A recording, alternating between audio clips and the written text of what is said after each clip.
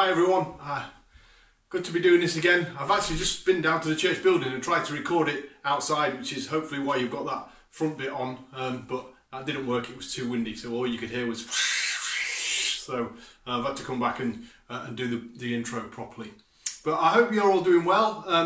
As you know, we were trying to be in the building today, we was hoping we would be, but that's not happened. We've still got some things to think through, and one of the ways forward with that is Tuesday evening. We've got a meeting together, so please do come to that on Zoom on Tuesday night. There'll be a question and answer session and we'll be talking about certain things. It's not just a members meeting, it's a church meeting for anybody, so please do join us for that if you're a regular attender at the church. It'd be great to see you, so please do come along and we can think about maybe how we can get back in the building, at least for certain things, and whether we can do that. So yeah, that's good. Look forward to that time particularly together, and look forward to what's happening. We're also going to lay out some plans for things that are happening over the next couple of months, so please do think and be praying about that as well.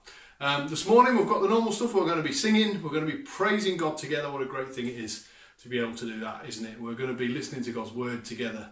We're going to have a talk for the children, and we're going to have a sermon. So let's pray as we head into this time of worship and praise together.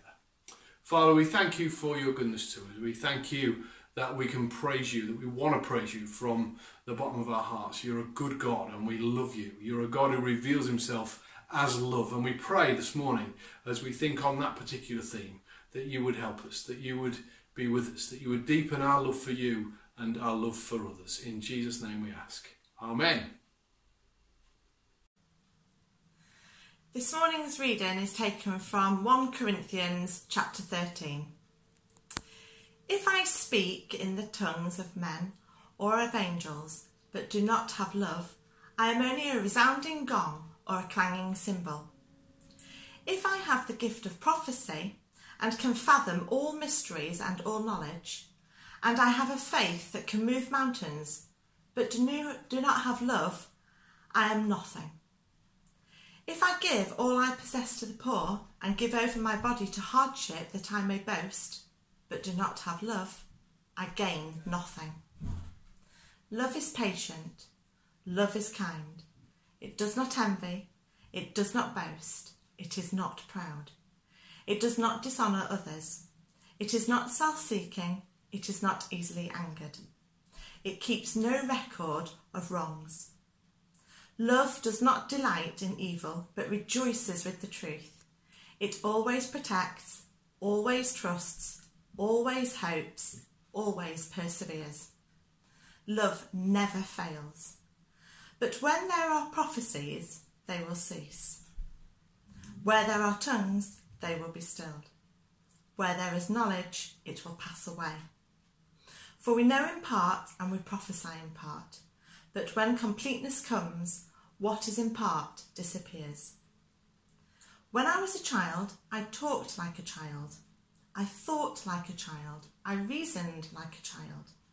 When I became a man, I put the ways of childhood behind me. For now we see only a reflection as in a mirror, then we shall see face to face. Now I know in part, then I shall know fully, even as I am fully known. And now these three things remain: faith, hope, and love. But the greatest of these is love. Okay, so I thought it would be good to look at the fruit of the Spirit over these next couple of months, July and August. So we're going to try and get back into some sort of routine. We've had sort of one-offs that have been going on since lockdown began, really, 3 months ago. But we thought it would be good to just have a little bit more of a series again that we're used to when we're in the building.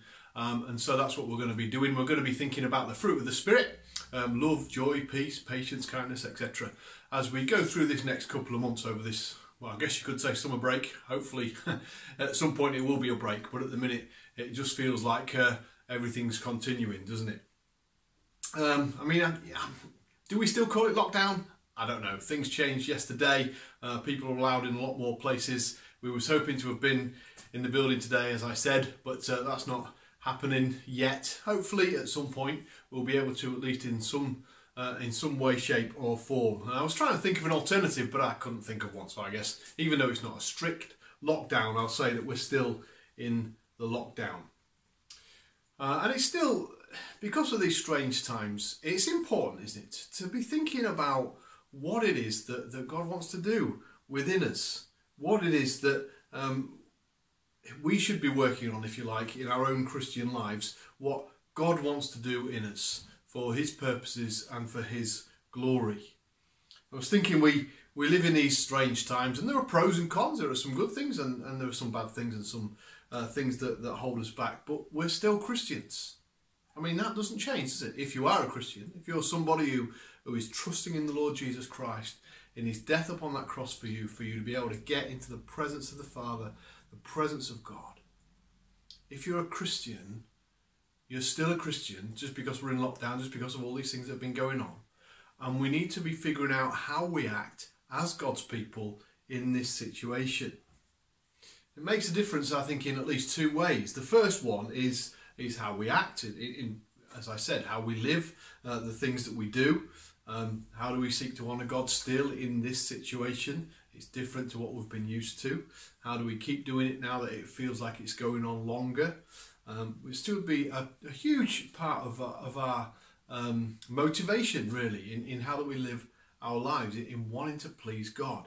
But the second one is that what I was talking about, that what God does in us, what he wants to do in us by his Spirit. And you know, that one doesn't change. That's still the same whether we're in lockdown or whether we're out of lockdown. Why? Well, for this reason. What he wants to do in us is always achieved through the circumstances in our life. What God wants to do in us is always achieved through the circumstances in our life. Whatever our situation, it's character that he wants us to show. He wants to build within us, to respond in the right way. He wants us to be people who grow into being more like Jesus. So we all face different situations, even in these times. Different for all of us. You know, even in lockdown, life's still different, isn't it? I live in a house with 5 people. I'm one of them, 5 altogether. Loneliness is not a problem for me. You can imagine. Actually, the problem sometimes is trying to find somewhere to have a bit of privacy. Sometimes you need to feel like we want to get away from it, working from home as well, and lots of people around most of the time. Sometimes you feel like you just want to get out somewhere and get a bit of space. Now, if you're living on your own, that's not going to be your problem, is it? It's going to be the complete opposite of that. So even though we're going through this similar thing together, we're not all going through it in the same way. We're going through it in different ways. And that's just life, isn't it? That's like life. Whatever we go through, we have this privilege of living at the beginning of the 21st century. God-given privilege. God gives life. He's given me life. He's given you life. He's given it to us. And we can make the most of it. And if we come to know him, then we will make the most of it. But it will be different for different people in different circumstances. And those things change during lockdown, but it's the same outside of lockdown as well. And it's through these circumstances that God wants to transform us. So I thought it'd be good to have a look at this idea of the fruit of the Spirit, which comes up in Galatians 5:22-23, where Paul talks about it when he's helping the Galatians to understand what the Holy Spirit is wanting to do in their lives to help them to grow, to be more like Jesus. I thought it'd be good for us to have a series on that when we just think about it, because how we act in the situation, as I said, is incredibly important. And knowing that bigger picture as well, knowing that God is, he's not put our Christian lives on hold and said, wait till we get back to normal, then we'll pick it up again. No way. That's not what he does. He works through those circumstances of our lives, and he wants to use this to enable us to come closer to him, to know him more, to love him more, and to reach out more. And we need to realise that as well. And, as you feel that you're in a situation where you can't do any of that, there's something you can do. There is. It's certainly enabled to pray Hopefully you're able to get on Zoom and meet with us in those different times of the week when we do that. We're having this meeting on Tuesday. Please do join us for that. It's just opportunities to be able to meet together.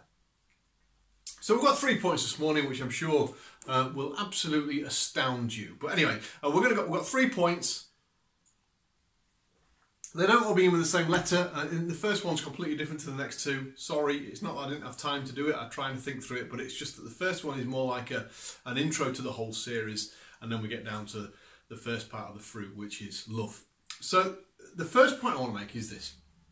When Paul talks about the fruit of the Spirit in Galatians 5, he calls it fruit, not fruits.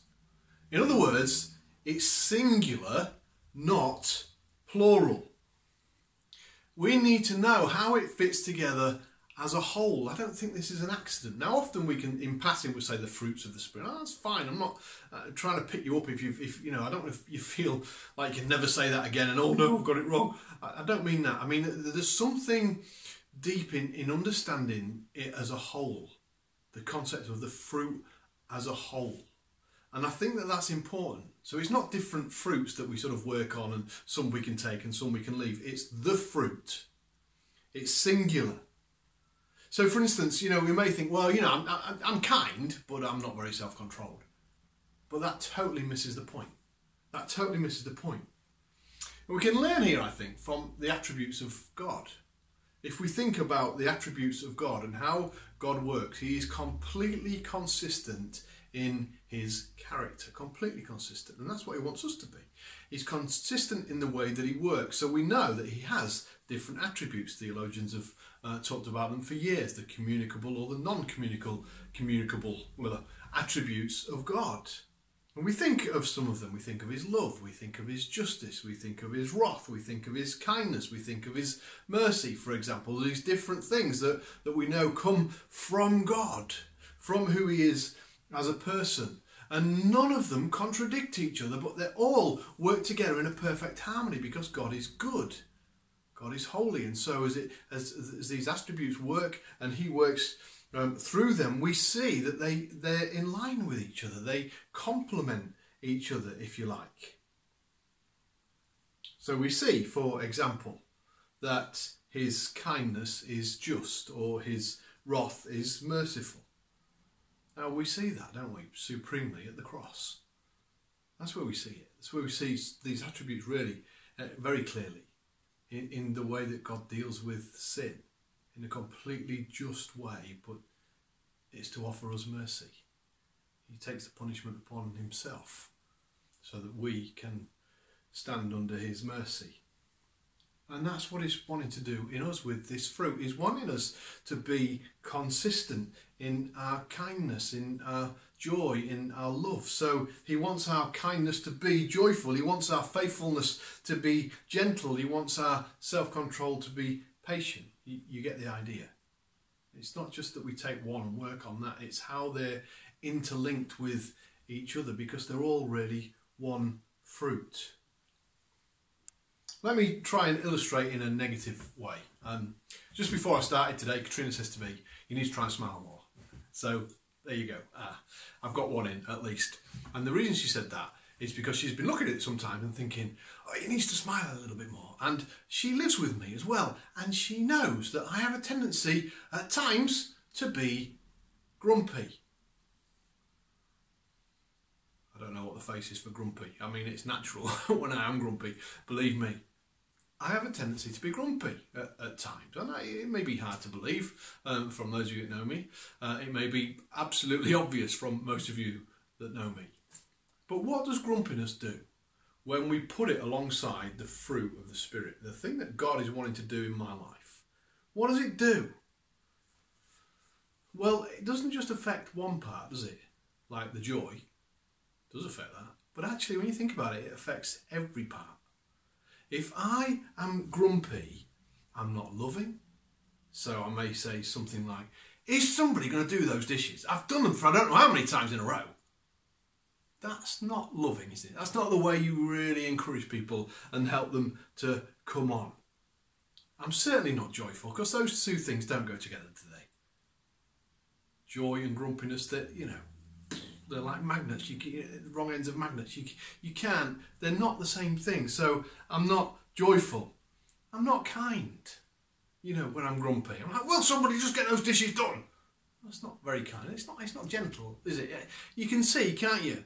The different. It's not patient. It's the whole of the fruit is affected. And I need God's help. And I need to recognise when I'm feeling grumpy and I'm going to have a tendency to sort of lash out a little bit. I don't mean physically particularly. I just mean, in that sense of, that's not what God is wanting to do in me. And it's not a quick fix thing. I can't say, right, that's it. I'm going to pick up my Bible, I'm going to read a passage, and then I'll be all right. It takes time, doesn't it, to calm down, to think through, why am I grumpy? I mean, certainly I do want to be going to the Word of God. I want to be picking it up and I want to be engaging with it because I want to be engaging with Him. And so I want the Spirit to come and help me, even though I don't deserve it. And I know I don't deserve it at that moment. I'm not going to let that non-deserving of it rob me of getting out of that grumpiness. So I need to come before God and I need to pray and I need to ask Him to show me, why am I feeling like this? And it may be that I've got something big on or something I don't want to do or something else has happened or I'm worried about something or whatever it is. And there's one way of reacting, which is in the grumpiness. There's another way of reacting, which is asking God to grow his fruit within me by His Spirit, coming before Him and saying, Lord, I'm messing it up. I'm getting it wrong. Again, help me, please. Why am I like this? Because I don't want to be. Now, that's not true. I mean, deep down, sometimes that's what I do want to be. I want to be grumpy and I want people to know it. But when I think about it and when I think about what God's priorities are for my life, I don't want to be. And so I bring it before Him. Now that's just what's supposed to be a quick illustration. It's gone on a bit longer. But the point is how it affects the fruit of what God's trying to do in me. It's not just one area, is it? It's all of it that God is trying to grow. Now we're going to look at it separately. We're going to look at the different parts of the fruit because Paul gives us 9 and so they're there. This isn't the only passage they come up. We've been doing a Bible study in Colossians. They've been coming up in Colossians chapter 3 if you want to read through that at some point and just see. They're not all there in the same order. But again there Paul talks about being clothed with these characteristics, being clothed with Christ. So we're going to look at them and we're going to think about them separately. And today we're looking at love. I love you. I love you. Now, if you're watching on YouTube, you've never seen me before and I don't know you, then you don't have to believe that because I don't know who you are, but we've never met. But, the congregation, Stapleford Baptist Church, looking, I just thought it was important to say this right at the beginning of this. I love you. I love you. And I hope you love me. It's important that we hear those words, isn't it? Sometimes we shy away from them. We don't engage with them. We don't think about them. But it's important that we think about love, what it is, what it means. And so there's 2 things that come up in our reading today. We looked at 1 Corinthians chapter 13, which is probably the most famous passage on love in the Bible. I'm sure you've heard it read at weddings. I hope so. It's a great one to read at weddings when man and wife are starting out on their life together, to put this in as a realization of what it's going to be like and how you're going to have to work on it. It's very important, so I hope so. But it's not just for weddings, it's for us, it's for Christians, it's for people who know it was for the Corinthians, those people who needed it, and it's for us who need it as well. So 2 things, looking at verses 1 to 3 and the need for love, and then verses 4 to 8 and the nature of love. So first of all, verses 1 to 3, the need for love. Now here's the thing, we can so easily do things, can't we, for praise or attention.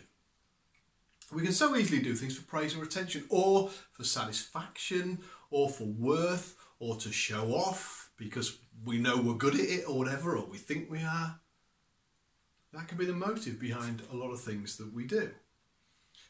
And this is what the Corinthians were doing.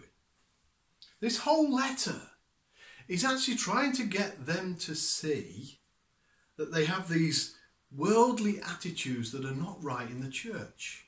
That's what Paul's doing. When it comes to church, it's got to be different from the world. Now, the world and the church have separated like that over the last, they've always been separate, but it feels in this country they've separated over time and they're getting further and further away from each other. in their values, in what they think is important, in what is foundational for their lives. Now, the church will always be different to the world. And when the world is saying it's all about you, put yourself first. It's, you make sure you get satisfaction. You make sure that you're the top dog. You make sure that you get out in front of everybody else. The church is always saying, and God is always saying, that's not what you do in the church. That's not how it works. Now, as I said, that's become more and more a wider gap, if you like, over the years. But it's always been there. It's always been there. Naturally, we have these tendencies, but when we become Christians, when we're given spiritual life, that we have to battle against these things and we have to change. And that's what Paul's helping the Corinthians to understand. He's wanting them to come together.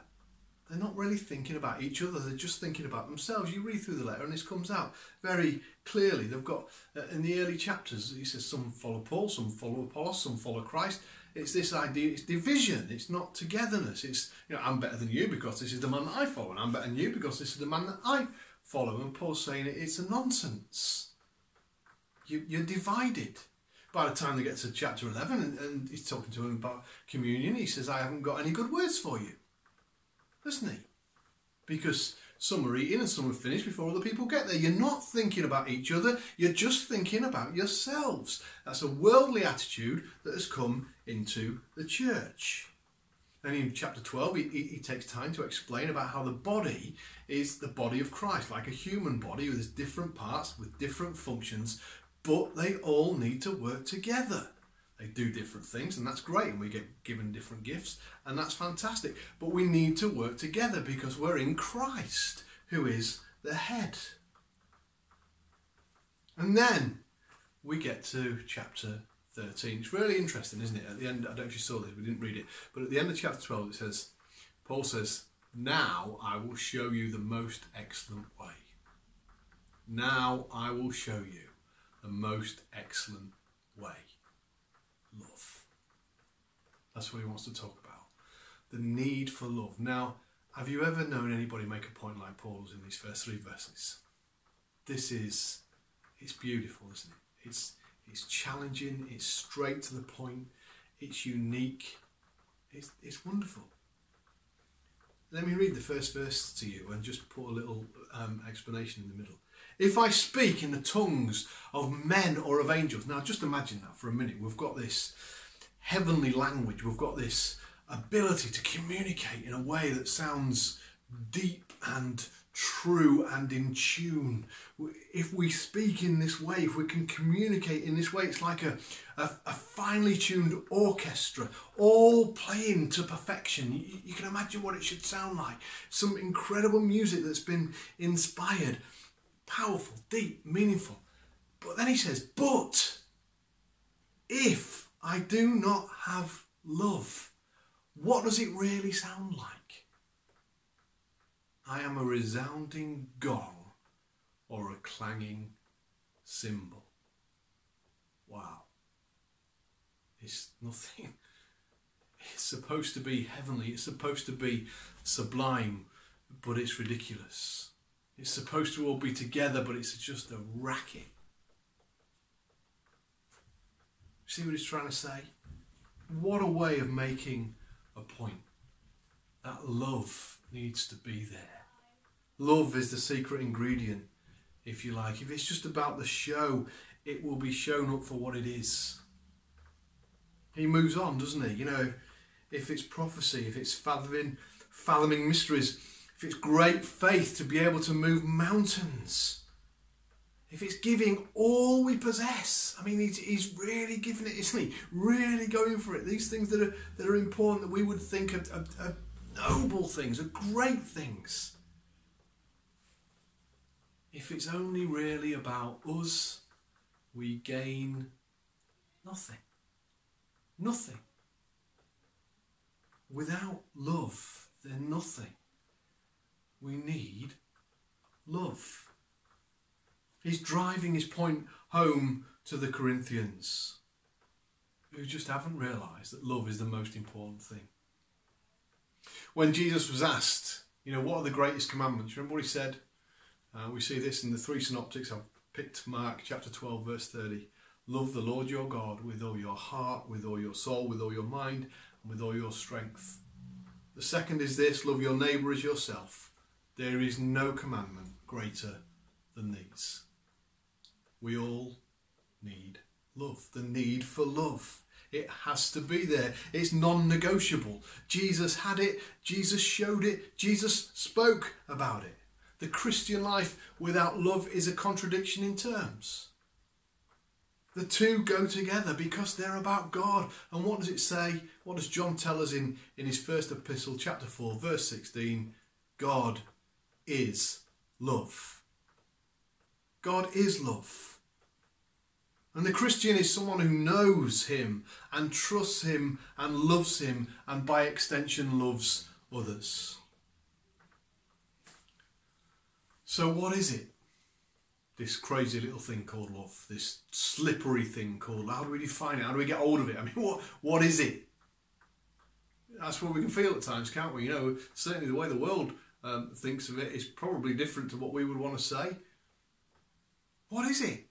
Well, thankfully we don't have to go too far, because Paul tells us in this chapter, in verses 4 to 8. He looks at the nature of love. The nature of love. And you know what? Just listen. Not to me, but to him. I can't improve on this. Obviously, not that I've ever improved on anything that comes out of the Bible. Don't get me wrong. But it's just so straightforward. So true. So challenging. And I think some of the most powerful words ever written anywhere. Just listen. Love is patient. Love is kind. It does not envy. It does not boast. It is not proud. It is not rude. It is not self-seeking. It is not easily angered. It keeps no record of wrongs. Love does not delight in evil, but rejoices with the truth. And then he really starts to get positive as he pushes it home. It always protects. It always trusts. Always hopes. Always perseveres. Love never fails. Do you get it? It is outward for the good of the other person. Kind, not rude, not self-seeking. It's pure. It doesn't delight in evil. It rejoices with the truth. It always protects, trusts, hope, perseveres, and never fails. If you love, you invest in someone else. You want the best for them. You sacrifice for them.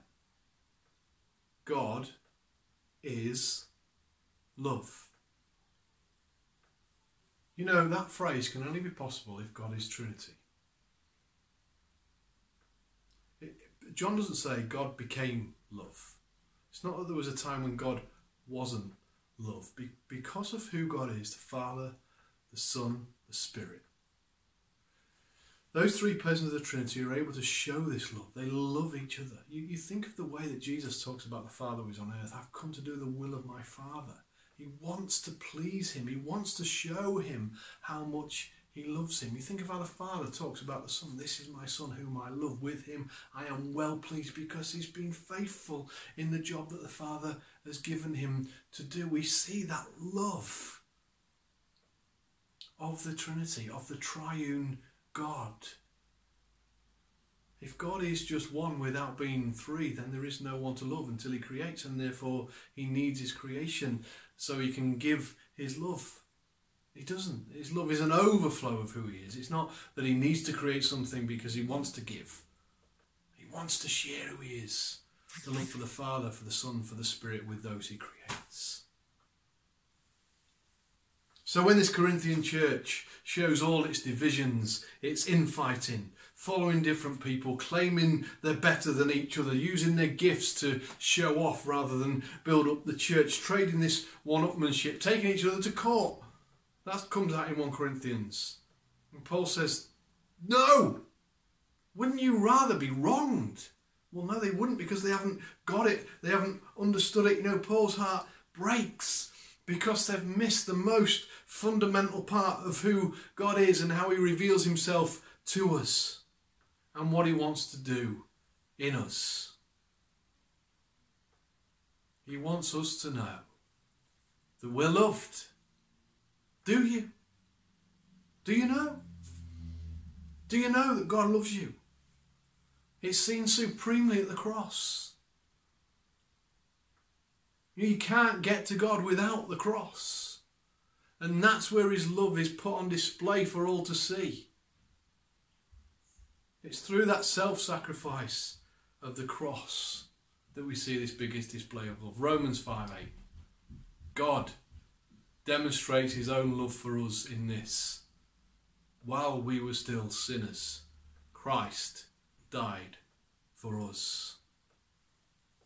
He wants you to know that you are loved, and you can respond to that love through accepting his Son, the Lord Jesus, who died for you upon the cross. And then he wants you to love him, and he wants you to love others. He wants to grow that love in you so that you will become more like his Son, the Lord Jesus, the best person that's ever lived. If you are serious about it, you will come across people who are unlovely. That's the reality. If you're serious about love, you will come across people who are unlovely, people who will rub you up the wrong way, people who at first glance you will think are hard to love. In such circumstances, what do? We hear the theory now, this morning if you like, and then we go out. What do? An opportunity arises. What do? Well, we've already been told, haven't we? We be patient, kind, not self-seeking or rude. If they hurt you, don't keep a record of wrongs. Seek to protect, trust, hoping, persevere, keep going. Because love never fails.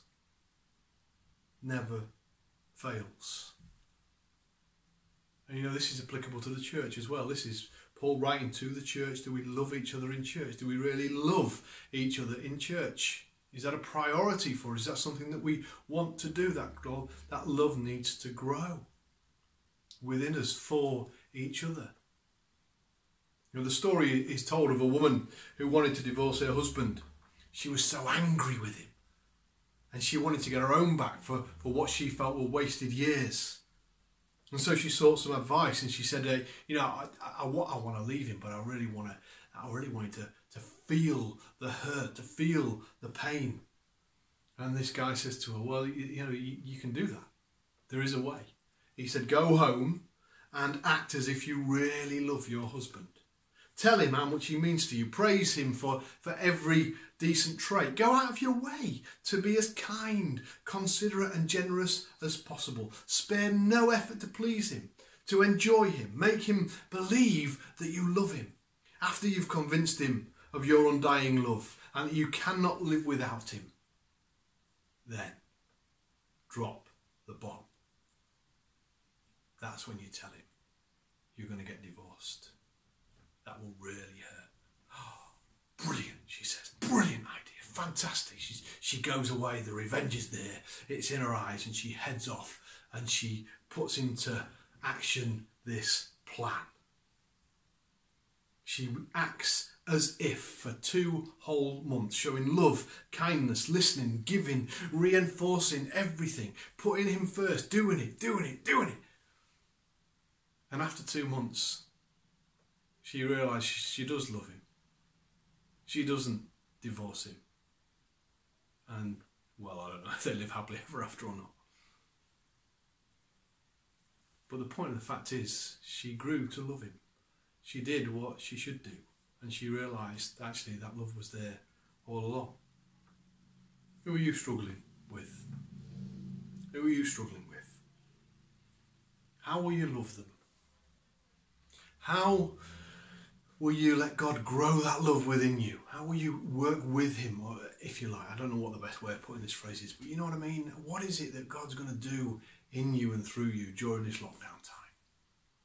You know, I think for many of us, we've been putting things on hold. I think I have, you know, to a certain degree. You think, yeah, well, we'll get back to normal at some point, then we can sort of pick it up again. It's a bit of a time for a rest, a bit of a holiday. But it's not, is it? It's not.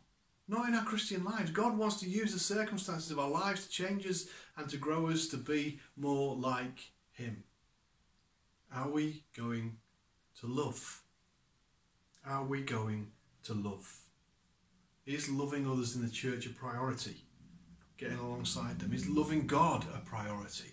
Giving Him time, space to work in our lives.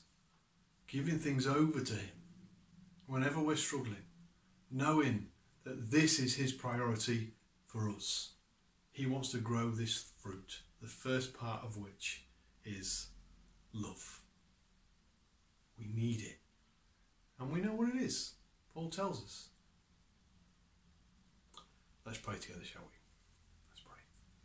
Father, we thank you that this particular passage is in your word. What is contained in here is just dynamite. It's powerful. It's so powerful. And it can be powerful in our lives. And we pray that you would help us to be those that are characterized by love. We pray that you would help us to build our character, to be those that you want us to be. We pray that you would work in us by your Spirit. We pray that you would have your way, Lord, and we would be seen as people who love. And other people would start to see it, Lord, around us in this community of ours, that we may have this impact. Help us to love in lockdown, Lord, we pray. With all the frustrations, all the difficulties, all the struggles, all the trials that we go through, may we recognise that you use them for our good and to grow your fruit within us. In Jesus' name we ask. Amen. We're going to sing a final song. I say together, I mean we're dotted all around, aren't we? But hopefully we'll be together. We've been watching this together this morning. We're going to sing, "Oh, praise the name of the Lord our God."